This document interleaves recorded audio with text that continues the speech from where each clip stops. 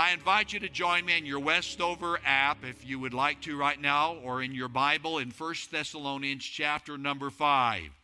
I know this is the weekend after Thanksgiving, but I want to speak on Thanksgiving. And I'm speaking on Thanksgiving this weekend, actually intentionally after Thanksgiving, because most of us think Thanksgiving is over. And I wanted to do a Thanksgiving message after Thanksgiving because I want to push back on the idea that Thanksgiving is over. Now, on the calendar, Thanksgiving is the fourth Thursday in November. But for a Christ follower, Thanksgiving is every day. Would you agree with me?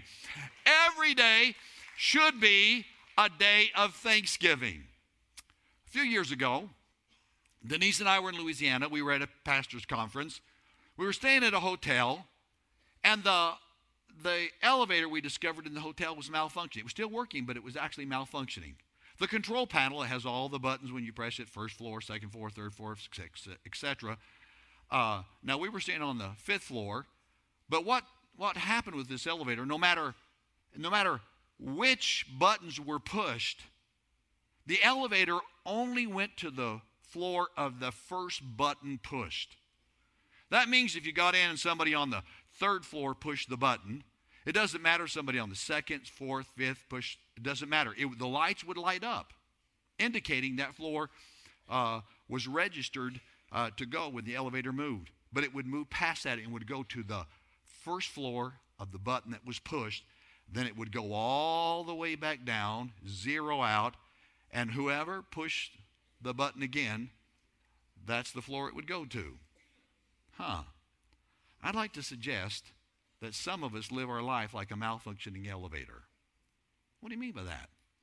Some of us, something pushes your button. Somebody pushes your button. And there is an emotion, there's an experience that kind of characterizes your life. And it doesn't matter what you go through, you go to the same experience. If it's a work experience, if it's an in-law experience, if it's a family experience, if it's a personal experience, you go to one floor, one emotion all the time. That emotion, that floor, I'll call it, could be anger. That floor could be depression. That floor could feel like rejection. And no matter what happens, what the experience is, you go to that same floor, that same emotion all the time. You may push other buttons, other people, you may try things, but it seems like you're always in the same vein. In other words, that you're sad. And you're sad when you don't get invited to the party. But when you go, you're still sad because somebody didn't talk to you. Or it didn't turn out the way you hoped, and you didn't meet the right person. You're sad. Every time you do something, it's always the same emotion over and over again. One of the fathers of psychology, Abraham Maslow, said, I quote, "When all you have is a hammer, everything looks like a nail." What is he saying? He's saying when you're mad, everything makes you mad. When you're depressed, everything depresses you. When you're upset, everything upsets you. And are you Mr. and Mrs. Average today living in Sadville, USA at the corner of Down and Out? That no matter what happens in life, it wasn't enough, it wasn't good enough, it wasn't satisfying enough, and your elevator is always going, if you please, to the same floor, the same experience in life. Now experts tell us there are 4 primary emotions that people experience. Now, I know there are myriad of emotions, but there are 4 primary. They're the color wheel, if you please, of all emotions. And those emotions are happy, sad, fear, and anger. And all emotions, they tell us that we feel, are really a derivative of one of these 4 emotions. For example, happy, whether it's celebration or glee or happiness or joy or rejoicing, whatever it is, it's from that one emotion of happiness. Sad has many different manifestations. It could be melancholy, it could be dissatisfaction, could be discontentment, could be depression, but it's all, they tell us, from that one emotion of sad. All of those feelings come from that one primary emotion. Fear, Fear is intimidation. So sometimes it's withdrawal because of the fear of rejection. So that withdrawal is a product of that one primary emotion. Another one is anger. Anger, sense of disgust, rage, spite, hate, or etc. That all comes, they tell us, from one primary emotion, and is anger. Now, some of you said that you're not angry, you're hangry. But I've discovered you're still mad after your burrito. So it's not the fact that you're hungry, okay? It's not the fact that you're hungry. It's something else going on. And what they tell us is all emotions in life are from one of these four primary emotions. In other words, there's an emotion that when that button is pushed, you always go to that level and that experience, and you define yourself as such. Now, to this I would add, we were created by God with emotions. Emotions are good. God created you and I with all four of these primary emotions, and they're to serve our betterment. Emotions are like the warning lights on a dashboard of a vehicle. If the warning light goes off, it's to tell you something needs attention. For example, if it's sad, it's a warning light. If you're sad, it's telling you something in your life needs to be replaced. If it's fear, it's telling you something in your life needs to be resisted. That's why you have fear. It's that withdrawal. That there's something that you're not to engage in, you're not to do. If it's anger, it's telling you something needs to be removed from your life. See, God gave us emotions to help us live a more healthy and a beneficial life. Unfortunately, we can get stuck. And the control panel in our life, using the elevator analogy, gets stuck, and we go to one place all the time. And emotions can confine us and define us. Where God gave you emotions to use to become a better person, we get to the point where we're defined by it. He's an angry person. They're a depressed person. They're always down. And God never intended that those emotions control us, confine us, and define us. Now, interesting enough, I can find all four of these primary emotions in Genesis chapter number 3. And it's the account of Adam and Eve when they took of the forbidden fruit and they sinned against God. I can find all four of those in Genesis chapter 3, in the first several verses of that chapter. In other words, these are emotions God gave us. God wants us to function, but God doesn't want us to be controlled, confined, and defined by them. And I would like to suggest that for these negative emotions, the emotions of sadness, fear, and anger, God has given us 3 spiritual exercises that we don't get stuck, confined, and defined by, but we can live healthy lives. And we can rise above it. That we can use the emotion properly and not let it control us and not let it define us. With that, I suggest that they're found in 1 Thessalonians chapter number 5, verse number 16, 17, and 18. And I'm going to invite you to join me. I'm going to read these verses. Now, one thing about the Bible, understand, chapter numbers and verse numbers were never put in there by the Holy Spirit. They were put in later as the Bible was organized so that you could find verses in the Bible. So the numbers, the chapter numbers, and the verse numbers are artificial. And sometimes the verse numbers or chapter numbers can kind of distort or confuse a running theme and a running concept. What am I saying? Verse number 16, 17, and 18 are one thought. There are 3 verses, but it's one continuous thought. And God's going to give us 3 spiritual exercises in these verses. And so much so, I can say of every believer in here, whether you're a new believer in Christ or you've served God for decades, this is God's will for you. In fact, it says in verse number 18, for this is God's will for you in Christ Jesus. Everyone in here, you love Jesus, you serve God, you believe the Bible, you believe in the Lord. This is God's will for you. God wants you to exercise these spiritual exercises so you can live an emotionally healthy and happy life. God's a champion of it. God wants His best for you. Now, something else I want you to notice as we read it. Notice after each verse, 16 and 17, there's a comma and not a period. In other words, the conversation of the Holy Spirit continues. So you have to read these verses together. Now, when you study the Bible, you always look at what the Bible says. But you need to also look what the Bible does not say. There's something that's not in these verses, and let me point it out to you. Nowhere in these verses is the word or. He's not saying there's three things, do one of the three things. It's not multiple choice. It's not an or. It's a continuous. You have to do all three. And some of us, we do one or two of them. We're very good at that. We're very effective. We're very adept at it.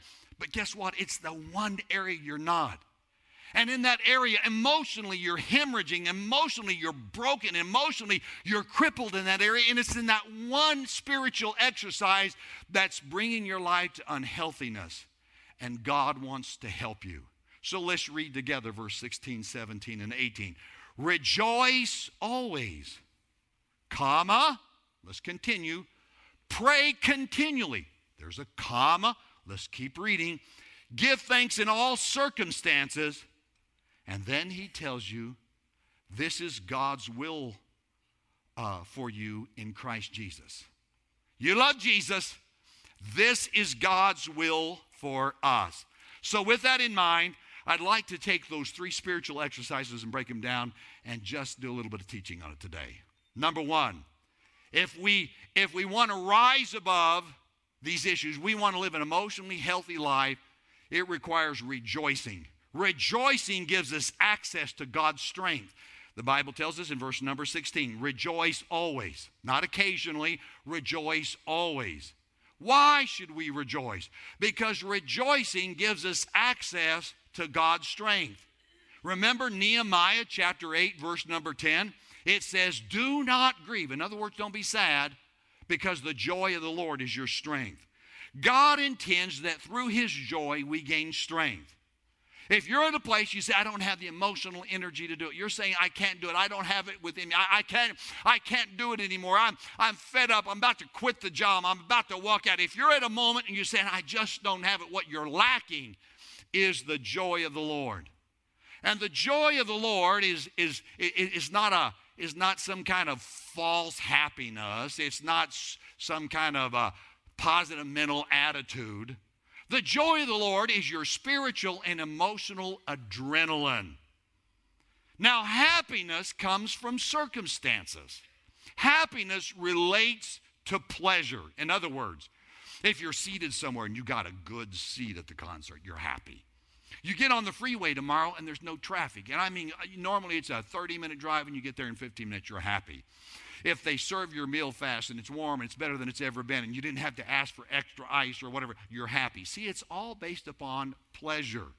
But God did not talk to us about being happy based upon circumstances. He talked to us about having the joy of the Lord. And the joy has nothing to do with circumstances or pleasure. In other words, you can have a challenging situation. Though the everyday vicissitudes of life can be invading you. You can have a coworker who's tough to deal with, a boss that underpays you, a teenager that doesn't appreciate you. You can be dealing with just everyday common life and still have joy, because joy is not based upon the surrounding. It comes from the Lord. In other words, joy is not an absence of problem, it's the presence of Jesus. There it is. Joy is not the absence of having heartaches and hassles, it's the presence of Jesus in our life, and it comes from the Lord.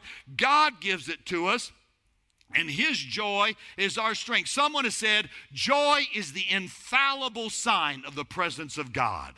I like that. Joy is the infallible sign of God's presence in your life. Happiness is based upon what's happening.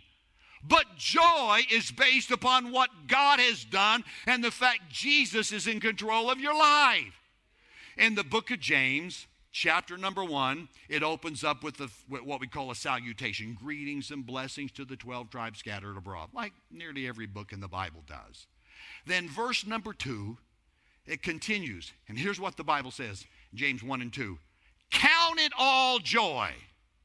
The NIV says, consider it pure joy when you fall into all kinds of trials, headaches, and hassles. Now, Pastor, help me figure that one out. To consider it joy when my mother-in-law is coming to stay a month, help me, Pastor.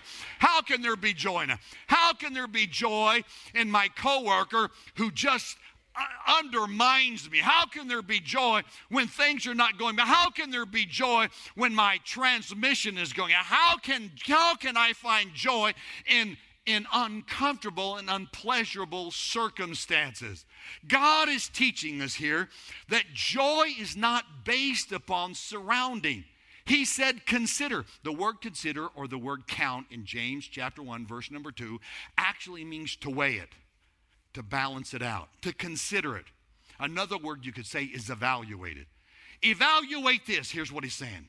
Evaluate, consider it pure joy when you fall into all kinds of trials, tribulations, and problems.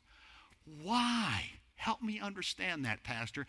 How can I figure that out? Here it is. Do you think God put you on planet Earth just to make your life miserable?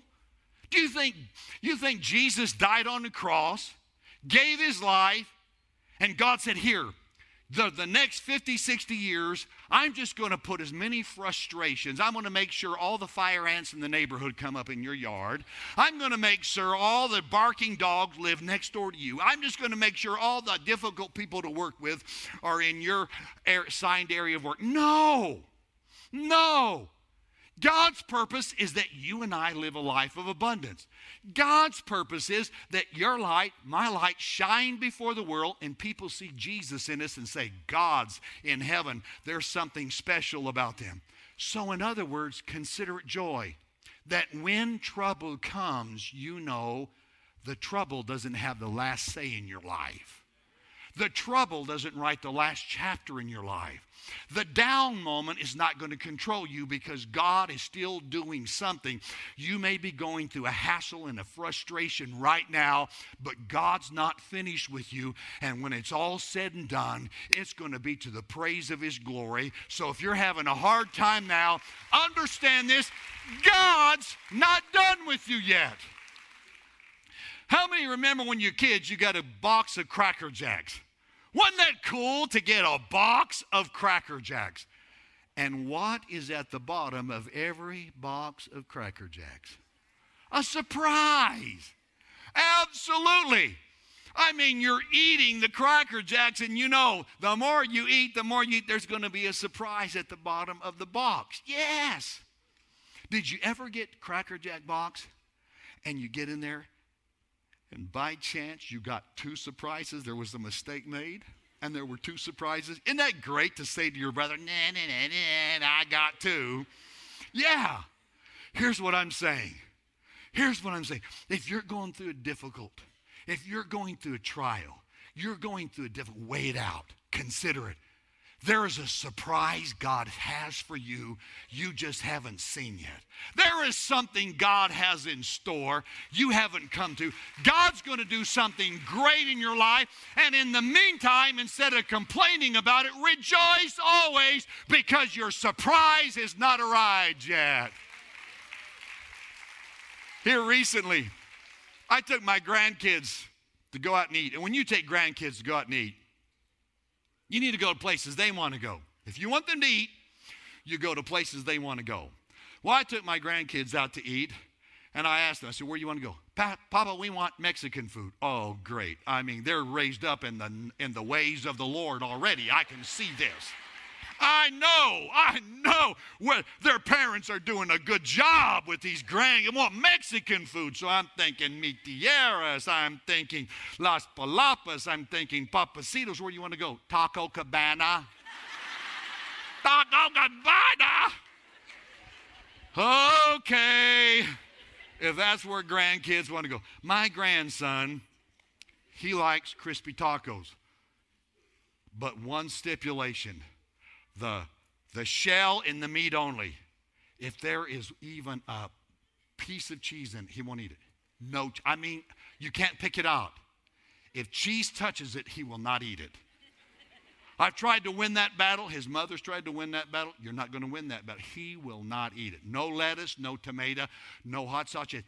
Meat and the shell. So we go up to the counter, ordered food for my granddaughter, and I said, I want 3 crispy tacos, meat only. What do you want? No, meat only. Don't put any cheese, don't put any lettuce, don't put any tomato. Don't put anything on it. 3 crispy tacos, meat only. So we go to the table, we sit down. My grandson, granddaughter are sitting there, put the little number on the little metal thing, waiting for them to come, and then all of a sudden they bring a tray over. They set it down in front of us. They retrieve the number off of the little holder and put my granddaughter's food out there, and they put the tacos in front of my grandson. I'm talking about sometimes life doesn't go the way you want. You guessed it. There was cheese and lettuce and tomato on those tacos. My grandson's frown, wow. I'm talking about upset. I saw his aunt, and he just almost, I can tell, this is going to go bad. I said, sir, we ordered it. I showed the receipt without cheese, without lettuce and tomato, meat only. I said, could you take that back and bring 3 tacos that just meat only? He said, sir, once we take the food out, we're not allowed to take any food back into the kitchen. It's a health rule. I said, okay, what do we do? He said, would you like to have the tacos? Here it is. Here's a spiritual lesson. Here's a spiritual lesson. I got tacos for free. Even in a sad situation,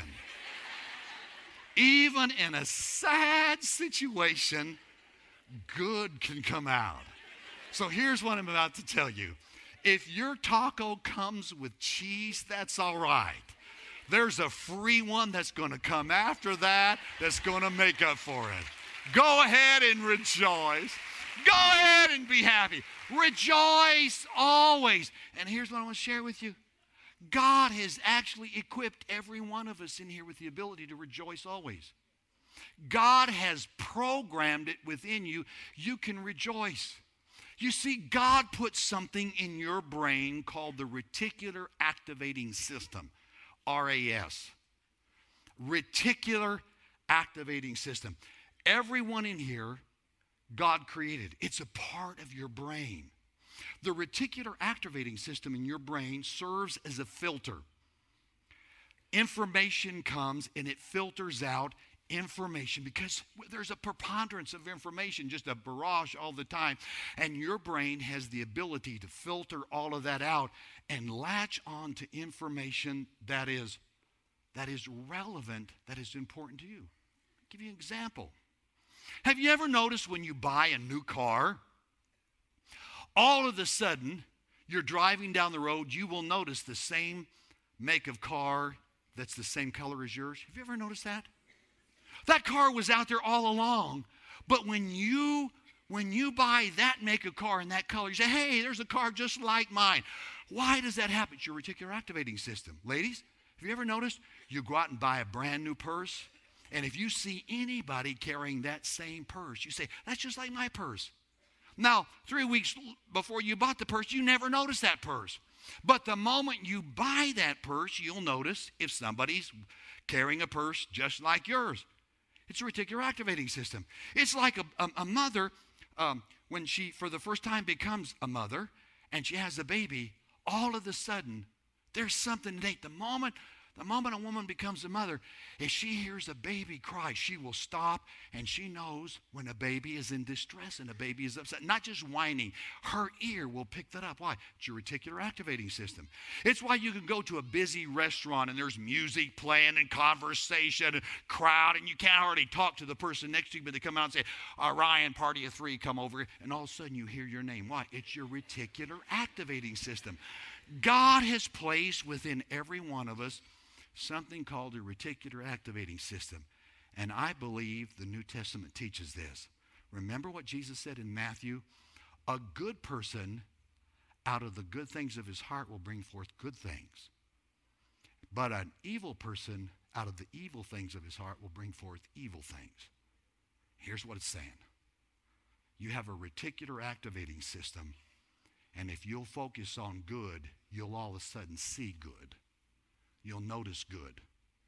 But if you focus on bad, you'll all of a sudden see more bad things. If you get in a mood, have you ever noticed everything bothers you? Your spouse can't close the refrigerator door right when you're upset. Everything bothers you. But you know what? The moment you wake up and you begin to go through that, then you'll find more things to complain. You arrive at a place in a bad mood and you'll hear all the problems. But here's what I'm saying. The Bible's saying that God has equipped you through your reticular activating system. You can rejoice always. In other words, when you're driving to work tomorrow and the traffic is backed up, just say, thank God I have 20 more minutes to see the sunshine in the sky. Thank God there's more to do at work than I can get done in an 8-hour day. I have job security. I have to work an extra 30 minutes over. That shows that I'm valuable. That gives me job security. I go home and I have a family to go to. I have a family. There's food on the table. Guess what? My son didn't burn down the school today. Life is good. God is good. Things are going well. Begin to focus in on the good. Begin to rejoice. And all of a sudden, God has equipped you with a reticular activating system. You'll begin to see things that you never noticed before. Guess what? There are flowers here. Guess what? There's gestures. People waved me in the crowd. They let me pull in the line of traffic. Guess what? There's good out there. People smile. You'll begin to notice things you never noticed before. That's what God is saying. Rejoice always. Because in life, no matter how bad it is right now, your teenager may not be talking to you. Your mother-in-law may have nominated you for Blockhead of the Year. Yeah. It may be tough. You may feel underpaid. You may feel underappreciated. But if you'll begin to rejoice. Rejoice. Why? Not because of the circumstances. Rejoice. You've been bought by the blood of Jesus. God had a purpose for you. From the time you were born, from the day you were born, the Heavenly Father high-fived the Son and said, that's one of my own. The angels in heaven did a wave. God put your picture on His refrigerator. God sees a purpose in your life.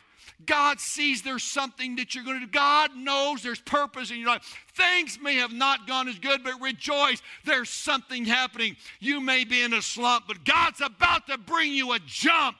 Get ready for God to do something special in your life. You see? Rejoicing is God's antidote for sadness. That primary emotion. That's why you don't have to get stuck in it. That's why you don't have to be confined and defined by it. Rejoicing is God's antidote for sadness. Yes.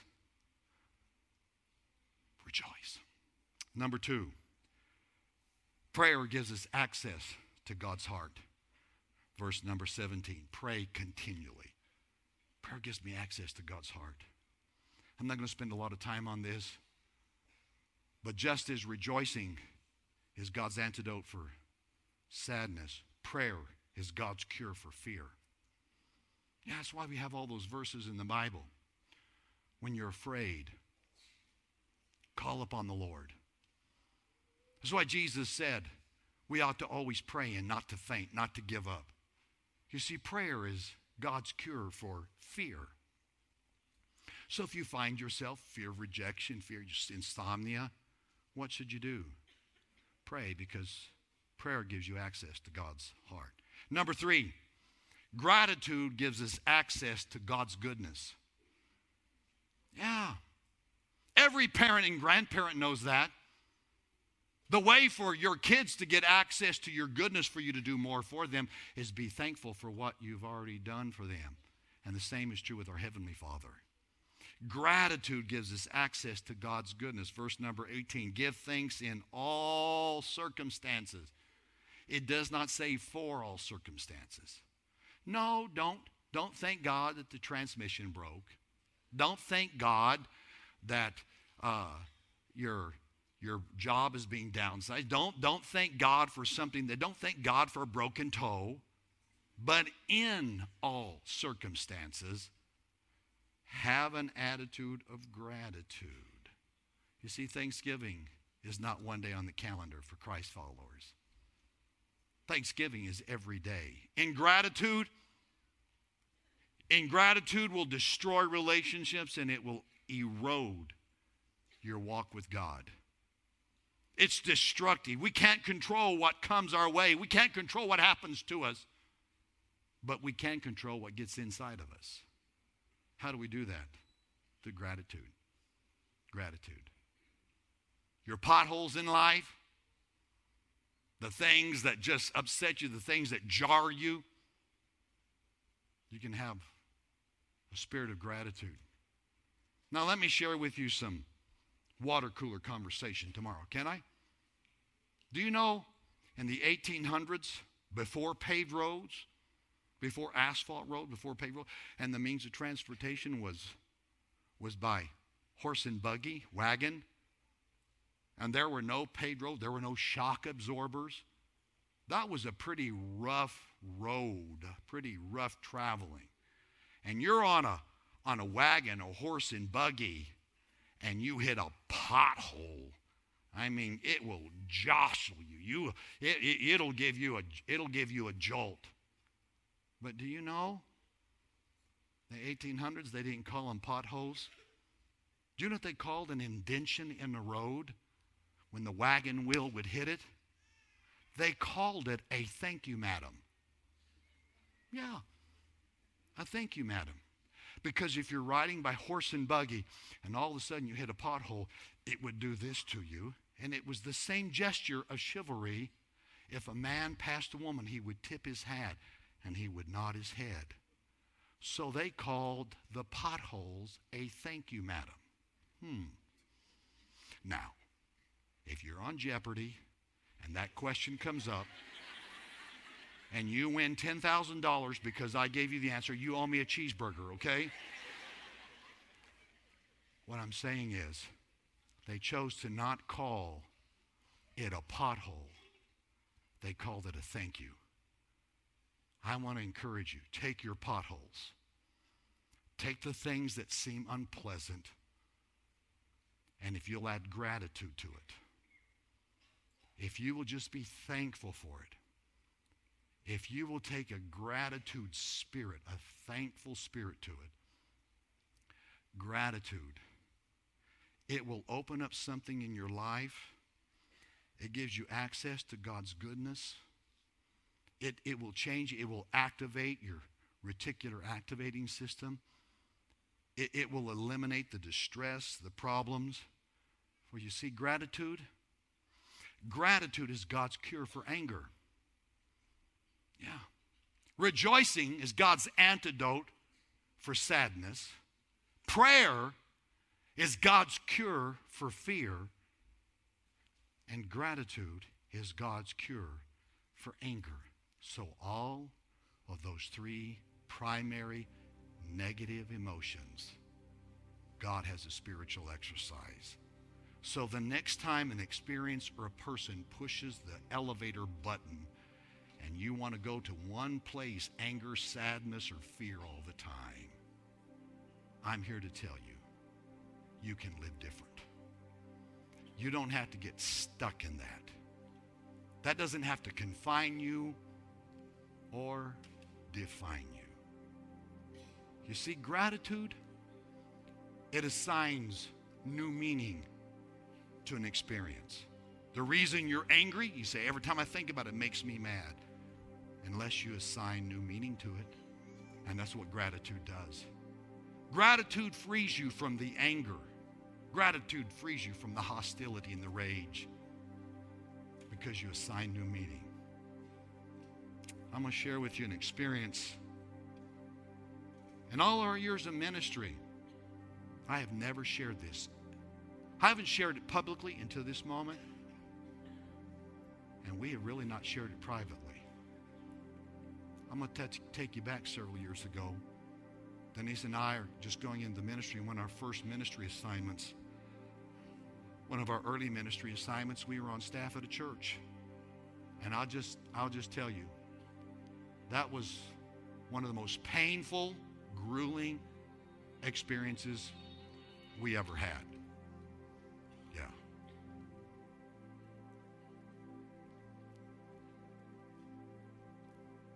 The time we spent there was the most miserable, torturous time we had in ministry. Of all the things that have happened to us through the years, if you were to list the number one or number two top painful experiences, we'd have to list that situation as one of those. We worked for a pastor and his wife, and it was like Dr. Jekyll and Mr. Hyde. You never knew who was going to show up. You'd be told to do something one day and reprimanded severely the next day for doing what you were told the day before, and you're saying, okay, did I get this wrong? And I'll just be honest with you. The pastor's wife was so mean. She was so mean to Denise, insulted, demeaned Denise, and it was just grueling. We said, should we leave? What should we do? We were trying to figure this. We were trying to figure this out. I remember there were times we get up on Sunday and Denise said, do we have to go to church today?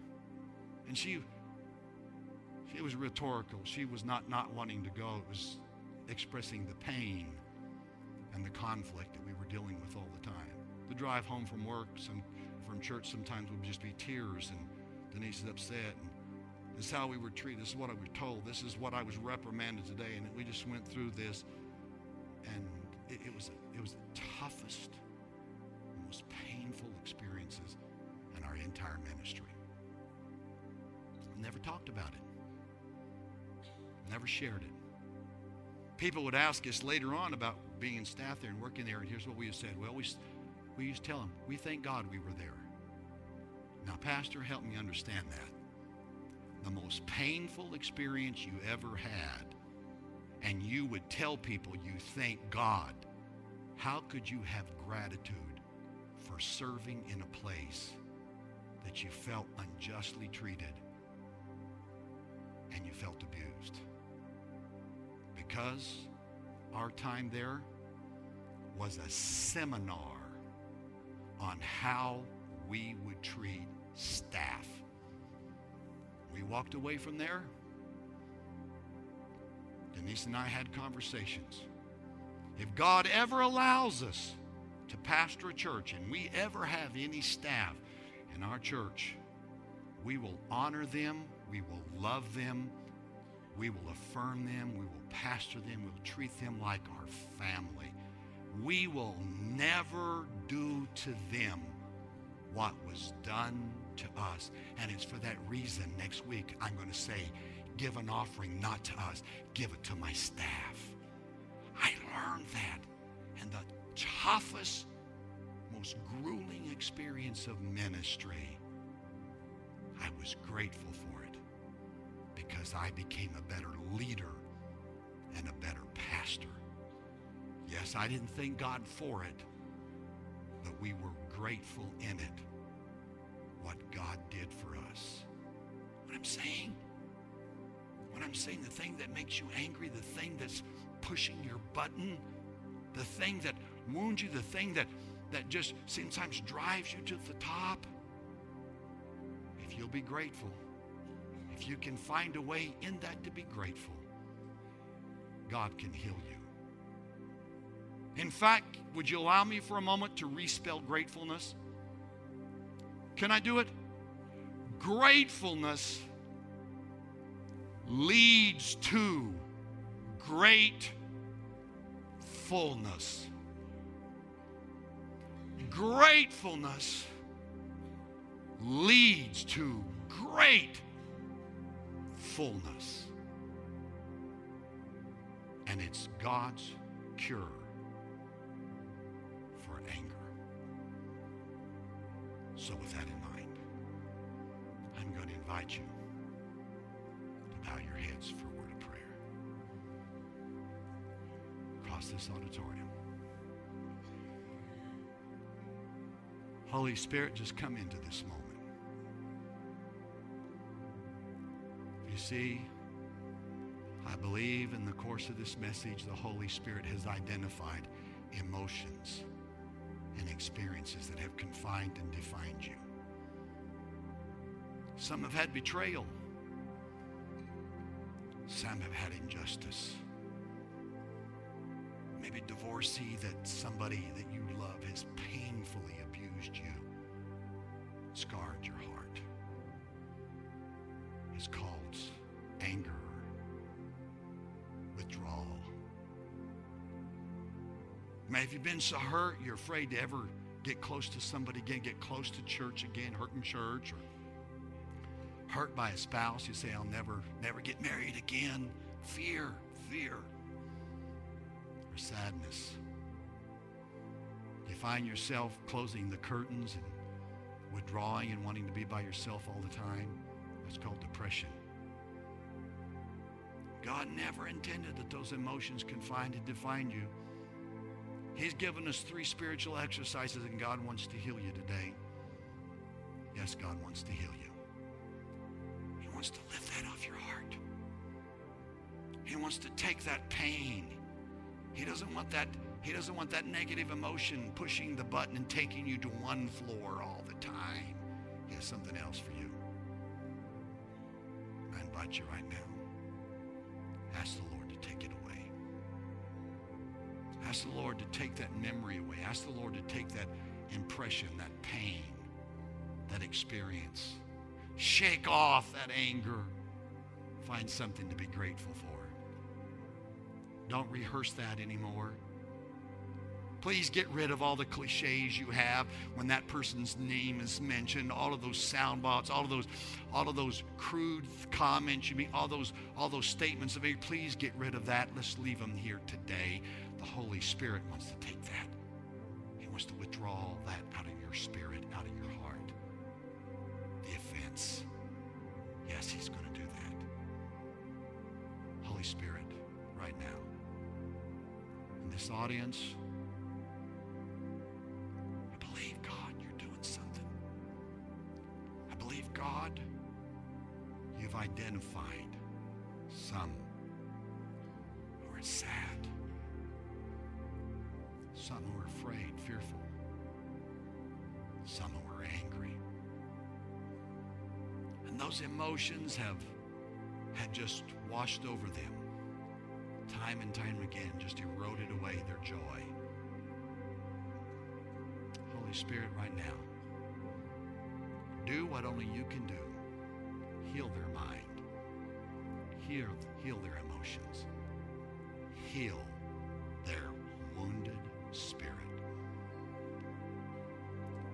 Take that out of them and allow your people to rejoice again. Allow your people through gratitude to push the anger out of their life and rediscover the light and the life that you have for them. Return the song to their heart. Return the song to their spirit. Oh God, in the name of Jesus right now, we just surrender the experience. We can't change it, but we certainly don't need to be confined by it anymore. And we just give it to the Lord. Take it away. We cast our care upon the Lord. And I know, Lord, as we walk out with a song on our lips, we walk out with gratitude, our reticular activating system, that thing that you put inside of us at creation, we're going to begin to see things that we never saw and experience things to be grateful for and to celebrate we never realized before. I pray that, God, and I speak that upon your people. I bless them. I bless their workplace. There are people whose their workplace is not congenial. It's not the most positive. And some are thinking about looking for another job, and what they need, God, is they need a the joy of the Lord right now. They need to rise above that. They don't have to be involved in the office politics and the office conflict. Give them joy. I pray that. I pray that over the divorcee. Oh God, divorcees carry so much condemnation.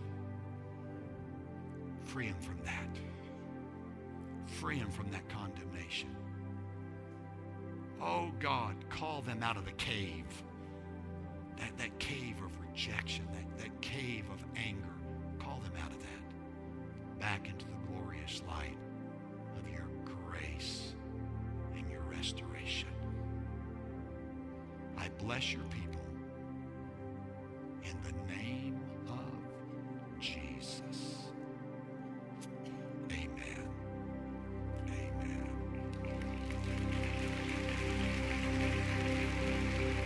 Thank you for being with us. God bless you. Go in the love of the Lord.